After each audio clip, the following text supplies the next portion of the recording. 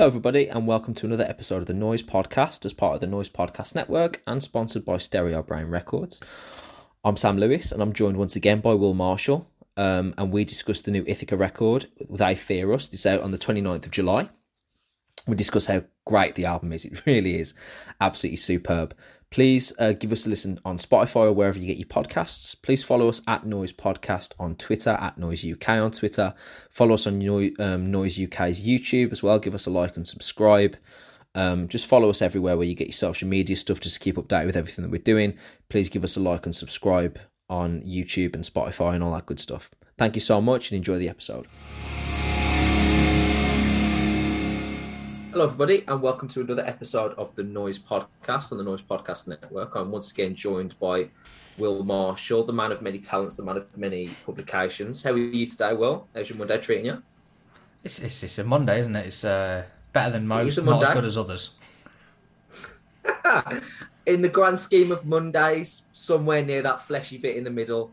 Not the best Monday you've ever had. Not the worst Monday you've ever had. Just right in that comfort zone. Yeah, always improved by the fact I still get to listen to this record. So, well, exactly. It's not a bad life to come back to after a day's work. My day has been fantastic. Actually, it's my first day of my holiday, so my day began at about 1:00 this afternoon.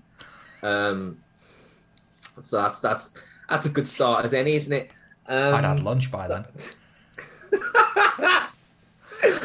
I didn't even intend it to happen. You know, when you sort of wake up and you're sort of like half asleep, and I refuse to check my phone sometimes because I'm like, the moment I look at my phone, my day's begun and fuck the day. So like sometimes I'll just wake up and I'll just be like bleary asleep, and I'm just like, if I just close my eyes still and don't look at my phone and think about something else, I'll fall asleep again, and then my day is delayed. And that's exactly what happened. And I was like, oh shit, it's 1 p.m. I should probably be like a functioning human being at this point now. I wasn't even like, I didn't drink last night. There's no need. I didn't even stay up late. I went to bed at like 1:30. There was no need for me to still be awake. I didn't stay up late, went to bed at 1:30. Jesus. Honestly, like, I tell you what, if we do a podcast in 3 weeks, my sleep schedule will turn into the 5 a.m, 3 p.m. one by that point, because I just can't help myself. I just turn into a student again. I start watching like TV shows. I start watching American sports. I start watching YouTube videos that are like 3 hours long on UFOs and stuff. Video essays, love spend my time with. Yeah, 2:17 a.m. This is a good time to start this. This is perfect. So yeah, I'm just going to be a beleaguered individual by mid-August, just craving the routine of school once again. Anyway, so let's get onto the podcast before I just start reading excerpts from my diary out loud for no one in particular. We're going to be talking about Ithaca's new album today. Just a phenomenal record. Obviously, we're going to get into that in a moment. But I'm going to come to you first. Obviously, what's your relationship with Ithaca, the band? I've asked this for the Ocean Summer record, but it's a nice segue to start. What's your relationship with Ithaca, the band? When did you first hear them? When did you accompany this record? That type of stuff. Give me the timeline. Sure. So I didn't know who Ithaca were prior to 2019. That was shortly around the time they dropped the debut record, I think. But they played, so at Noise we covered Arctangent Festival in 2019, and I was chatting to Dan, who I covered it with, and he was like, oh, Ithaca are fucking great. Ithaca are playing Arctangent, let's go watch Ithaca. So we went and watched Ithaca, and it blew my fucking mind. Like, there was just this crazy, aggressive, like metallic hardcore, and I just went, this is really cool. I really like this. Went away, listened to Language of Injury. Didn't quite get it at first, because I think that was at a point where my taste was still sort of expanding, and it hadn't quite got into the realms of hardcore and metal, like this sort of the metal kind of metalcore that Ithaca play. But fast forward to mid 2020, I bought the Language of Injury on vinyl. I listened to it a lot more. I'd really gotten into it by that point. And then when they announced They Fear Us, the new one, back in February, the first thing I did was email one of my editors going, please, for the love of God, can I talk to Ithaca? And the answer was Yeah, but maybe a bit close to the time because the record comes out in July. What about you? Fair play to you. I need to talk to him in the next 10 minutes or my head's going to explode. Can you accommodate this, please? Kind regards, Will Marshall. Yeah, well, I heard Ithaca, when the 2019 record Language of Injury came out. We reviewed it. I was one of the first Noise podcast episodes with Chris a couple of years ago. It was maybe like episode 2 or 3 of the run that we'd done. And it blew me away. It was the first great metal record I'd heard during that sort of cycle of reviews that we were doing. I was really impressed by a whole host of things, sort of like the versatility and the sort of the darkness of the band and just the vocal work, was the versatility of it was just superb. Really, really impressed. And then when they came back here with They Fear Us, I remember having a conversation with yourself, and you were like, you know, this is coming up. It would be cool to get a review. Let's see if we can sort of get a copy for everybody and sort of sort it out. And then obviously been sort of listening to it over the last few days and a lot today, and a lot of their back catalogue as well today, in preparation for this, and obviously something else we've got in the pipeline for the podcast down the road. And I've never been in a situation where I've ever been sort of disappointed. They're such a brilliant band, such a brilliant 21st century metal band, and I think they're really sort of holding the torch for sort of a lot of sort of musical changes that we're coming across over the next couple of years and over the last couple of years as well. So I'm gonna come to you initially. So when I first heard this over the last couple of days, I felt that this was a noticeable step forward. Not to criticise the previous record. The previous record's ace. This felt like the band had taken a more versatile step, a more expanded step, a more atmospheric step, a more structured step. It seems that they've grown as songwriters. Where do you sit with that theory? So again, I totally agree. I think Language of Injury. You listen to Language of Injury and you hear a band, and this is not to knock them. That was a band in its infancy. It was their first record, finding their voice. They found something of a voice, and then 3 years later, we're getting this. What is, for my money, a humongous glow up on Language of Injury. Again, I like Language. I like it a lot. It's like you say, it started to showcase this like more diverse strain of metalcore, in terms of the way it approached songwriting and the way that they approached topics as well, and representation in the scene. And like you say, we were starting to get this more kind of like diverse palette even on that record. They Fear Us is it essentially is, it's almost like a reinvention of Ithaca. Like, it's Ithaca going from, we can do this, but what if we did this? And then just going, fuck what anyone else thinks metalcore can and should be. This is what metalcore can be. By just, yeah, basically it's fucking phenomenal. Is the long and short of They Fear Us. I think it's the most tremendous glow up I've heard, bar one that I can't talk about yet. Always the man of mystery. I agree with you. It just seemed like a step forward. You listen to I listened to Language of Injury again after listening to the new records. I just wanted to get a bit of context again, because I hadn't listened to it really for a year or two, and I wanted to chuck it back on and just see where it sat, because it's nice to sort of look backwards in that sense. And you listen to tunes like Secret Space and No Translation on their first record, and they were kind of hinting at some of the stuff that's going on here, like the sort of the atmospheric stuff. It's not as structured. The new sound that you sort of heard on They Fear Us has certainly been hinted at, and certainly the foundation was set on Language of Injury. But it does appear, like you say, describe it as a glow up, I think is fair. It does seem in every way a more refined, a more streamlined experience from the band's perspective, just as punchy, just as sharp, just as heavy.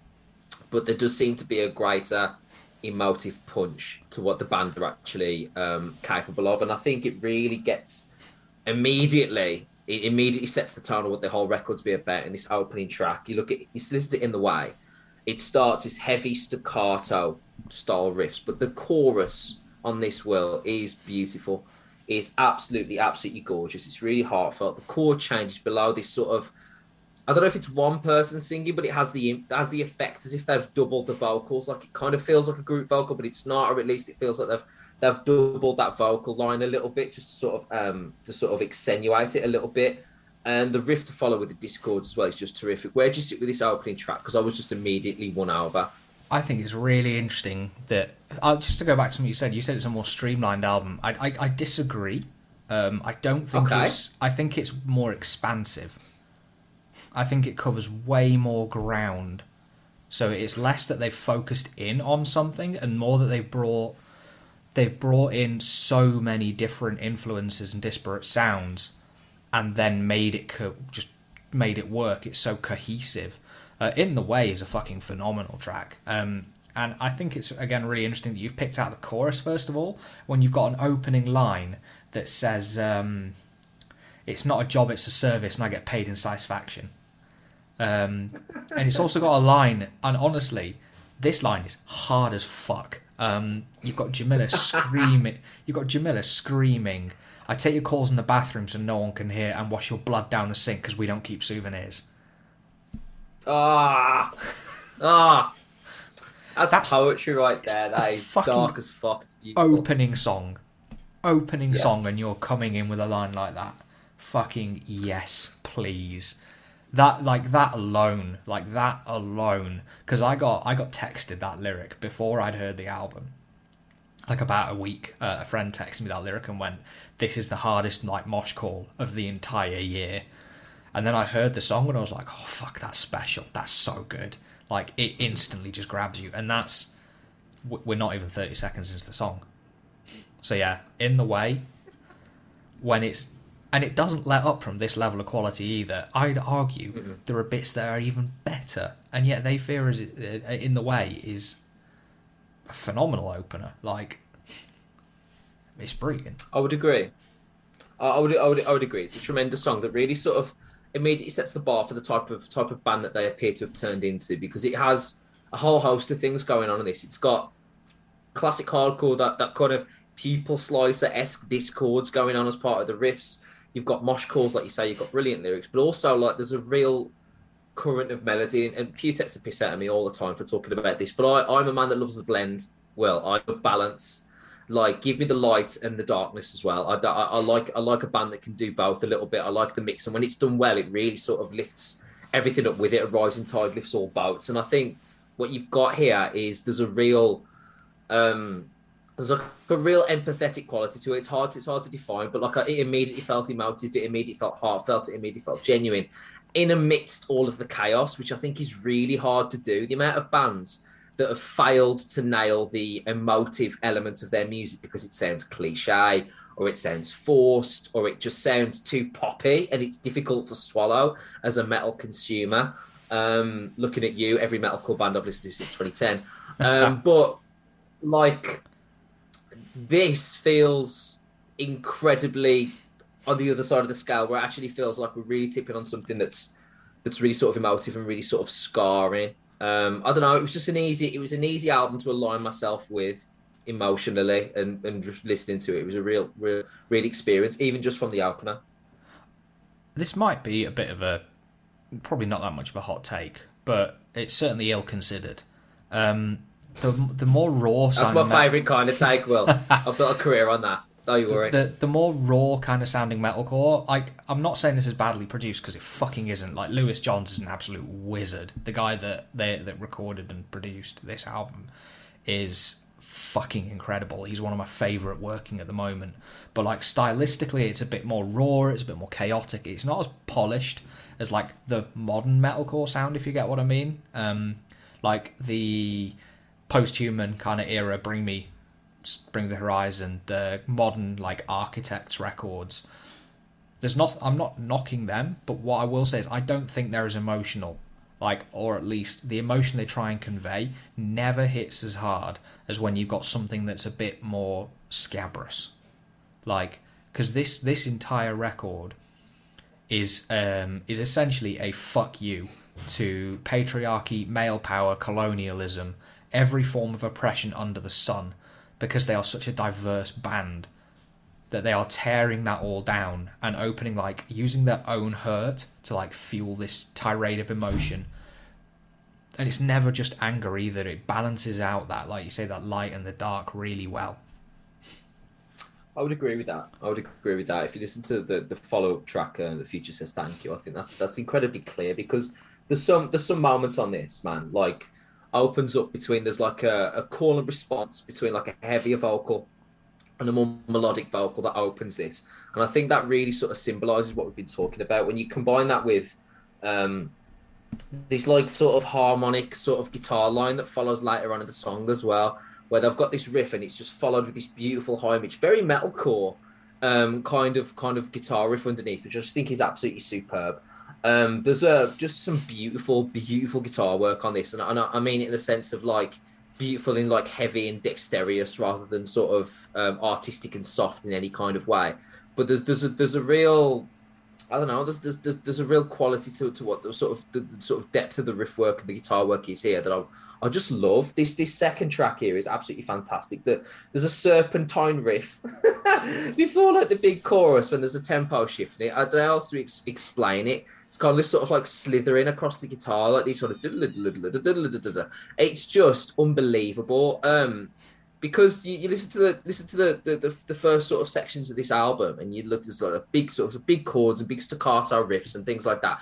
Real sort of chunky, singular notes, and the idea of that being shifted into these more like lengthy, almost traditional metal riffs and traditional metal harmonies was a real nice touch on the band to sort of show their versatility, because I'm a massive like traditional metal fan, so if you give me like some big harmony riffs and some nice snaky sounding low riffs and stuff, I'm in. And I think they really find that balance really nicely on this second track. Yeah, for sure. And like thematically, so this is actually the last single. This came out last week. This was the final single because the record's out on Friday. And in that they described that the song's about like escaping or like leaving an abusive past or like an abusive relationship, and it feels like and it kind of channels that chaos of how that relationship is to be a part of, in like, because it's always shifting tempo. It never really stays in one place. Like you say, it shifts between like that call and response between her heavier vocal and her clean, like her melodic vocal. And then it's also got lines like no one will remember your face as well. And that's just like a really fucking scathing put down as well.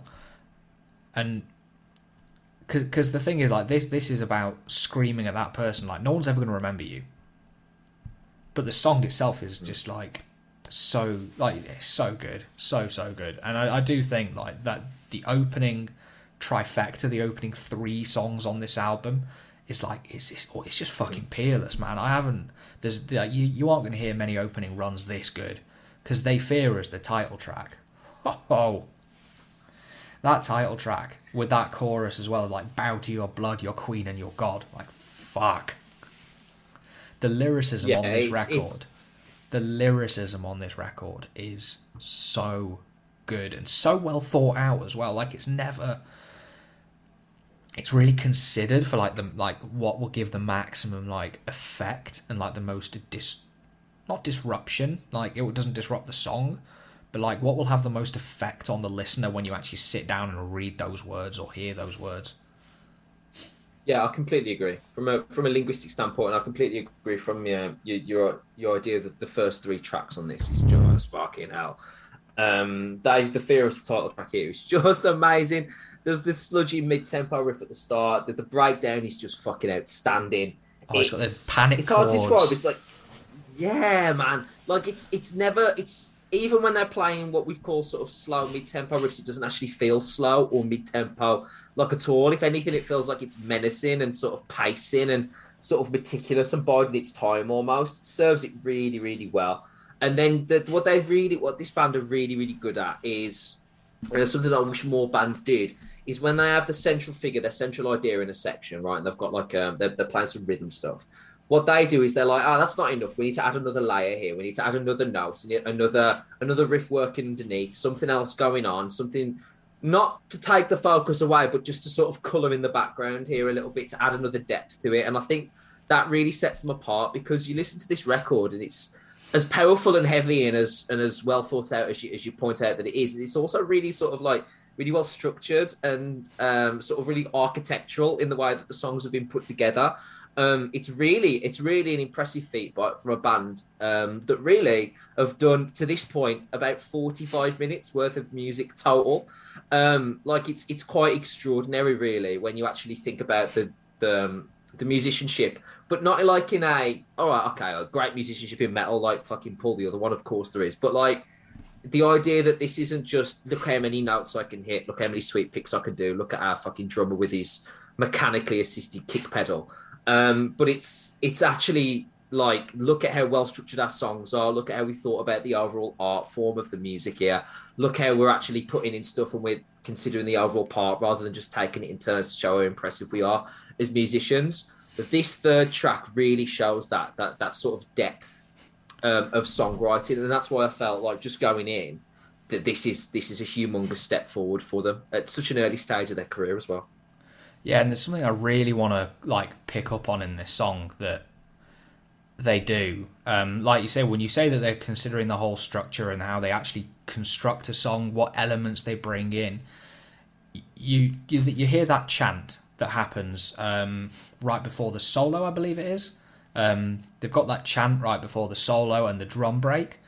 So that drum break is, I mean, they obviously recorded it in the studio and then actually pitched it up.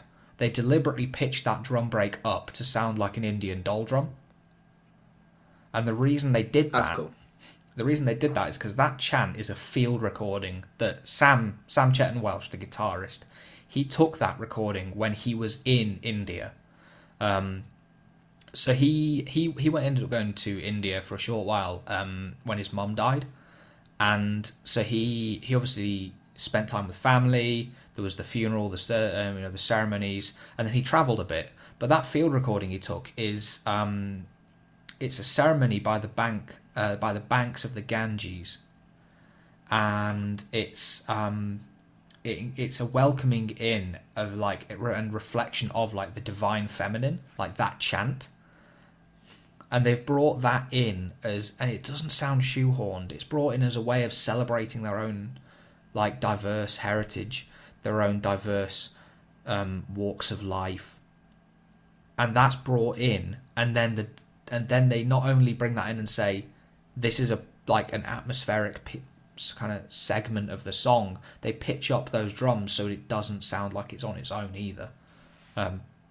They Fear Us is one of my, I love this entire record, but this is one of probably my favourite songs not just because of that, but like because of how considered and how diverse it sounds, and how something of like a field recording from the banks of the Ganges fits seamlessly into this like extremely often chaotic metalcore.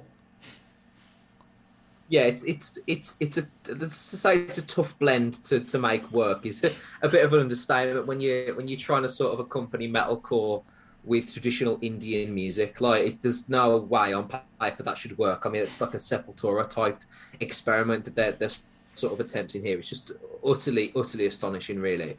I want to talk about the next section of this band, because at this point I started thinking, okay, when you're like 3 tracks in, you start to get a feel for where you think the record is and what you think the record is, and that what kind of sound you're expecting. This band didn't really do that from tracks 4 to 6. And I wrote down, and I tweeted this out a little bit earlier, but there's like 3 or 4 bands that the next tracks 4, 5, and 6 made me think of in no particular order, but I wrote them down regardless. I want to see how it fits with you.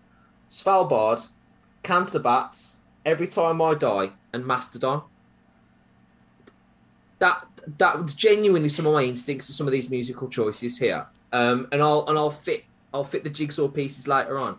But when you got to this second portion, this middle third of the album, I guess, I found myself like astonished at the versatility and how far-reaching the arms of their music was. Where do you sit with this next section and my general ideas?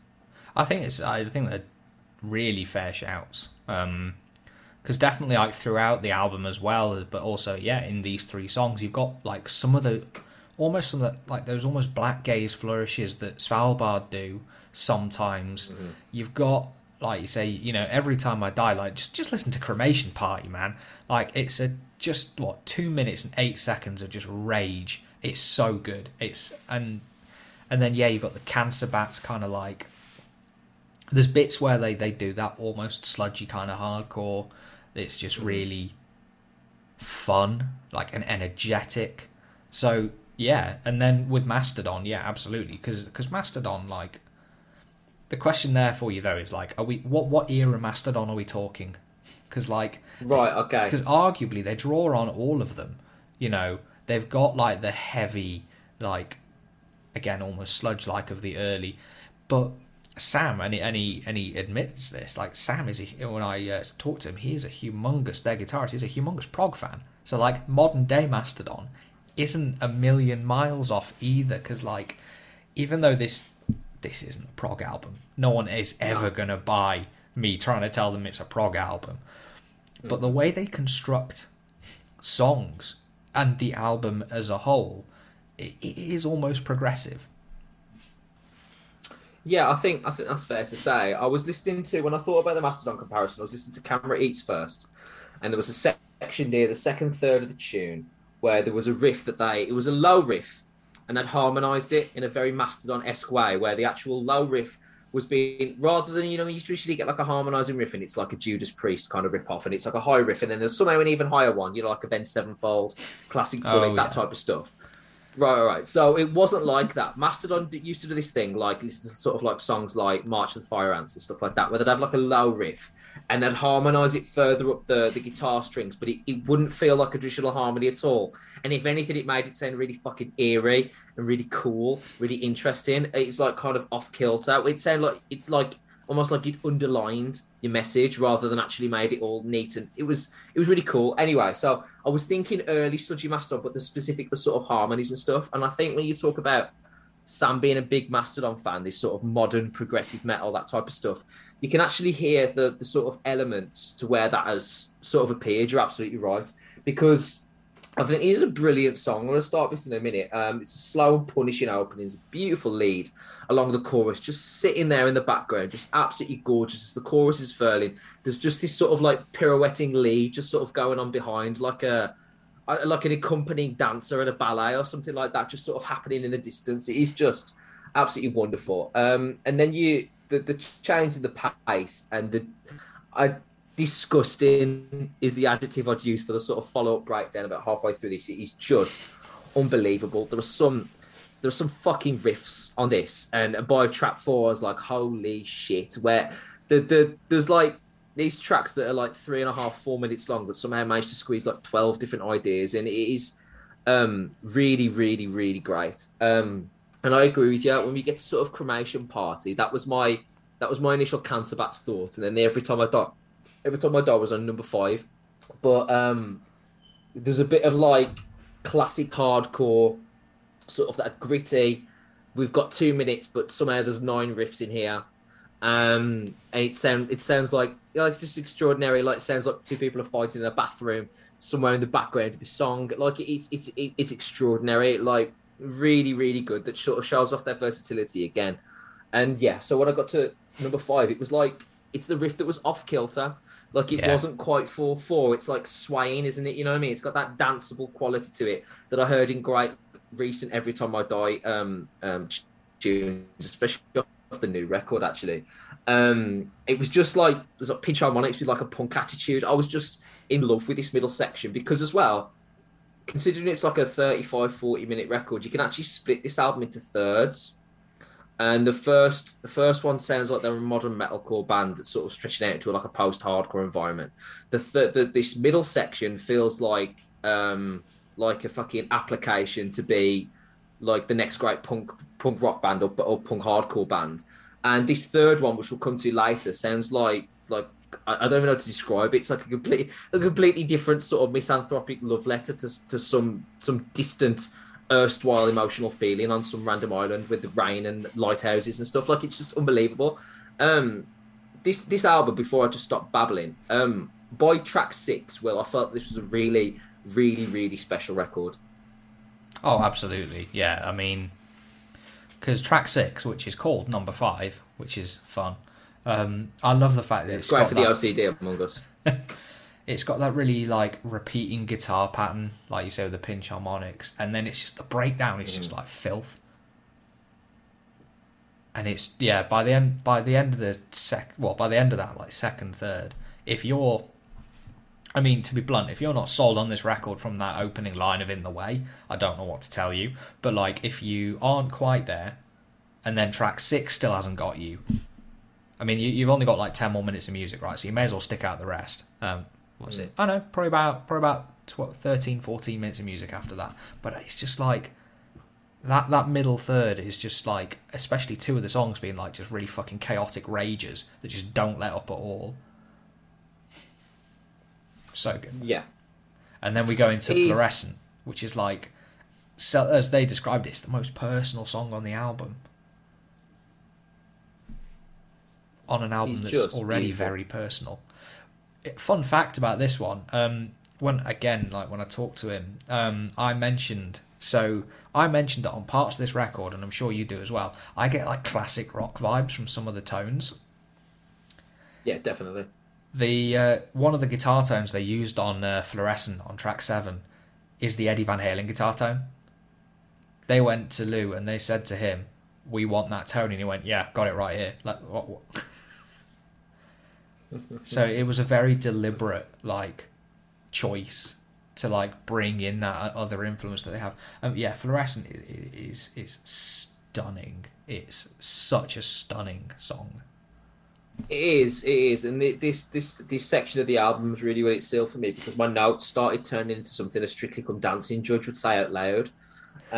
Because I was like reading it and I was like, post-hardcore melodic chorus, ? Wow, so much depth and variety. Beautiful chorus, vulnerability, then riffs, back to metal. Wow. I sound like Gino D'Acampo or something. Like there was just I lost the ability to form complete sentences. I was just like, just chucking phrases out there. I was like, there was this, and then there was this, and then there's more other stuff, and then whoa, metal. And I was like, why do I sound like a fucking coke addict at a bus stop? Like, it's just unbelievable. It's just insane. This song, you're right, that you can almost hear the personal quality even just through the music itself.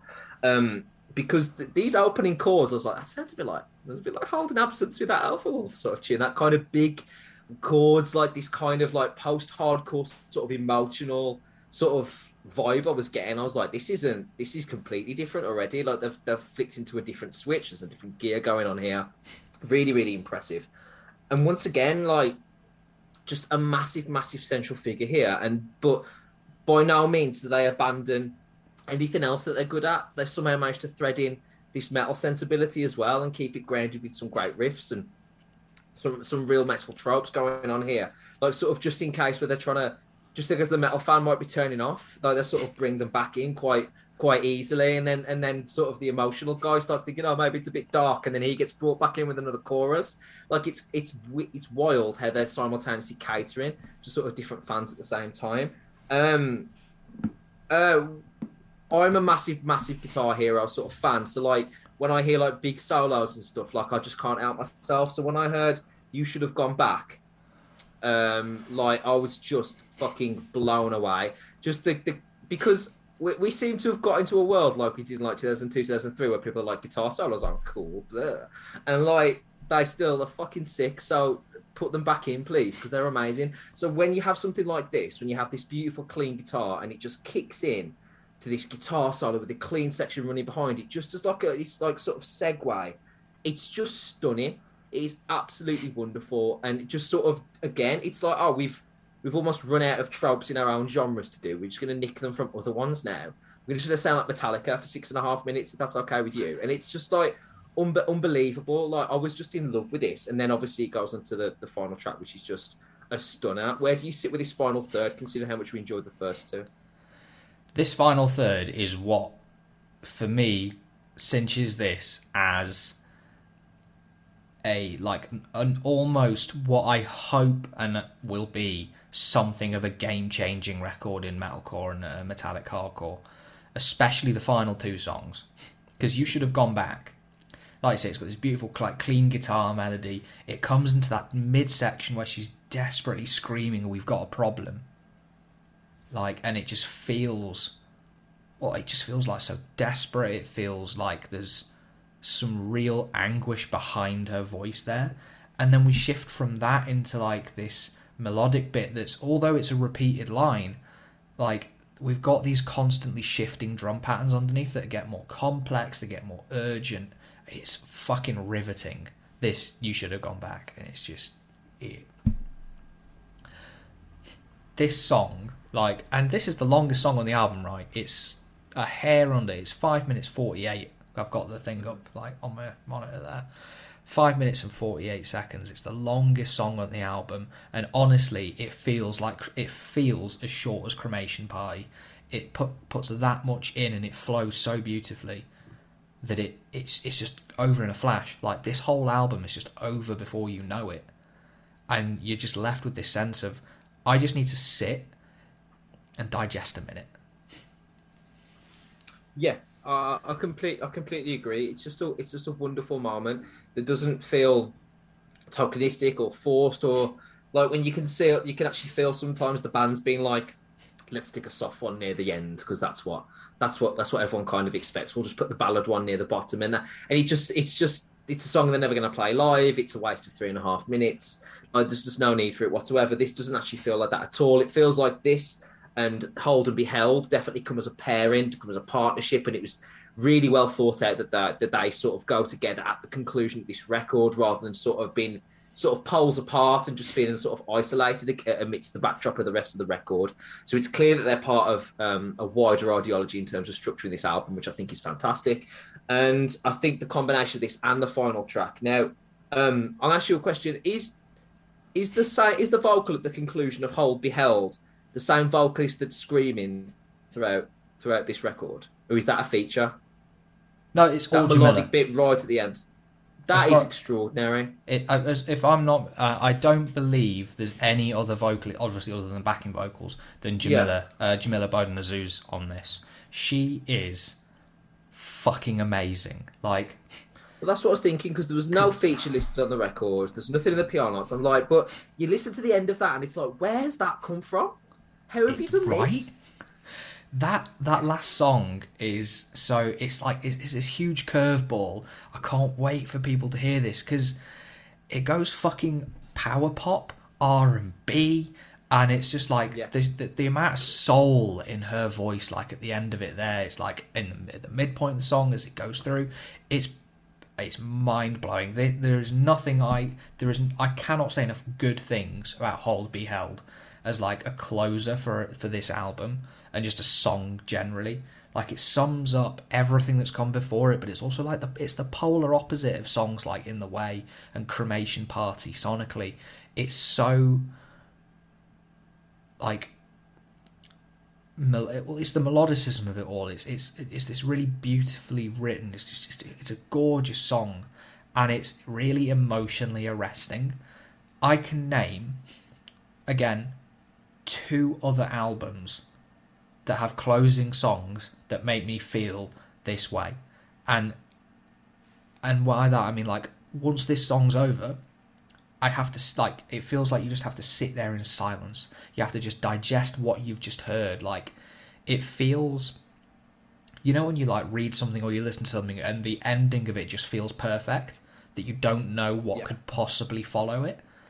That's Hold Be Held for me. That's how you sum up They Fear Us, isn't it? On Hold Be Held is this moment where the final chords have rung out, and you just have to sit there, like, just contemplating it. Again, there are 2 other albums that have made me feel this way in the last 5 years, 10 years.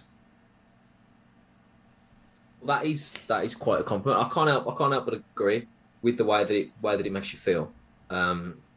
There's a special section of album reviews that relates to the albums and music that actually makes you feel something, that, like, not in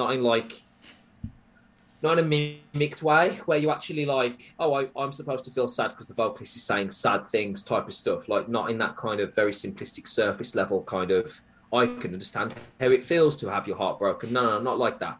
But like in a genuine way, where you actually feel like you're experiencing the song and you actually feel like you're having like an emotive reaction independently, and it's sort of making you sort of reapply that emotion to something going on to yourself, and that's all. Only great novels and great albums do that, and there's certainly elements of this record that is knocking on that. Do you think this is a chance to be like a defining record, not just for Ithaca? Do you think this has a chance to be a generational album for this genre? I think what this album sets out to do, I think it achieves. So always, and obviously you read the press notes, and I've talked to the guitarist Sam about this. The intention with the album was not, and not in a like up their own arses kind of way. It was to be disruptive. It was looking at the metal and the hardcore scenes and saying everyone's wearing fucking like jeans and t-shirt. They're all sounding like this. That's not to say there's bad music and like it's all bad. It's obviously not. There's always great music coming out all the time. But it felt like it needed shaking up. And here you've got this incredibly diverse, both in terms of like heritage, in terms of identity, sexuality, incredibly diverse quintet of musicians that look at metalcore, look at the genre and say like, it's basically a bunch of stuffy white dudes. Let's shake that up. Let's do something really disruptive. Let's challenge outdated norms of male power. Let's really go after people that abuse others. The future says thank you. And this album, it sets out to basically show other bands, hey, you don't have to fit within these strict confines of genre. You can pitch your drum breaks. You can have, Indian doll drums. You can have religious chants. You can have an R&B turn, a power pop turn at the back of your album. You can do black gaze. You can do prog. And you're still a metalcore band. So as in terms of that, I absolutely think this is a landmark album for Ithaca and the genre, because it just blows the doors open. It just goes, no. You think there's a rule book for this shit? There fucking isn't. Just look at that cover. You've got Jamila there in this like bright orange, and you've got all of the other band members in like these subdued white tones. You've got this really classic looking font. Aesthetically, this album has such a strong aesthetic and sonic identity that's all unified under this "they fear us," the they being the people that they are challenging, every single person that they're challenging, and obviously the us being like not just Ithaca but those that they represent. So the less up my own arse, as it were, way of saying this is, do I think this is a landmark album? I absolutely fucking do. This is incredible. Like there are not enough words that I can use to describe how fucking good They Fear Us is, and how much of an impact this should, I hope it has, on the scene as a whole, by making people realise just how creative you can be and still have your own identifiable sound and still have that cohesive identity, all working within like this theme. No, I agree with that, and I think that's very well put. I think that the idea that they've expanded on the blueprint of what a modern metal album can be is absolutely true. You couple that with the way that they write lyrics, the way that they're put together as a band, the sort of political ideologies, and the way that they produce those, and they reflect those on the music. I think it's all from a band that is clearly incredibly unique and incredibly versatile, and hopefully, like yourself, I wish that it gets the coverage and the sort of reaction that it deserves over the course of this year, and it moves the needle for them, because it absolutely should. I think this is going to be a strong consideration come the end of the year, certainly for us in the Noise HQ, about talking about what albums are going to be there at the end. Me and you have discussed some really good ones already so far this year, and I think this is just another one that's going to join that list. I've got nothing but positive words to say about this. This is a phenomenal record from a phenomenal band that are somehow still in their infancy. from the standpoint of where their career is at the moment, where it could be, where it could move to. They're already showing so much talent, so much potential. I'm really excited for what the future holds for Ithaca, man, because this is just a brilliant landmark. I want to say thank you, Will, for your time today. Thank you, everybody, to listen to the podcast. Please follow us at Noise Podcast on Twitter. Follow us at Noise UK on Twitter. Follow us on Noise UK on YouTube. Please like and subscribe, etc., etc., etc. Follow us on all your relevant socials. Please listen to us on Spotify. Give us a 5-star rating. All that good stuff, all that social media stuff. I'll put another link on the start of this to sort of appeal to your social media charity as well. That would be fantastic. All right, that brings us to the end of another episode of the Noise Podcast as part of the Noise Podcast Network, sponsored by Stereo Brown Records, etc., etc. Thank you, everybody, for listening, and I'll see you next time.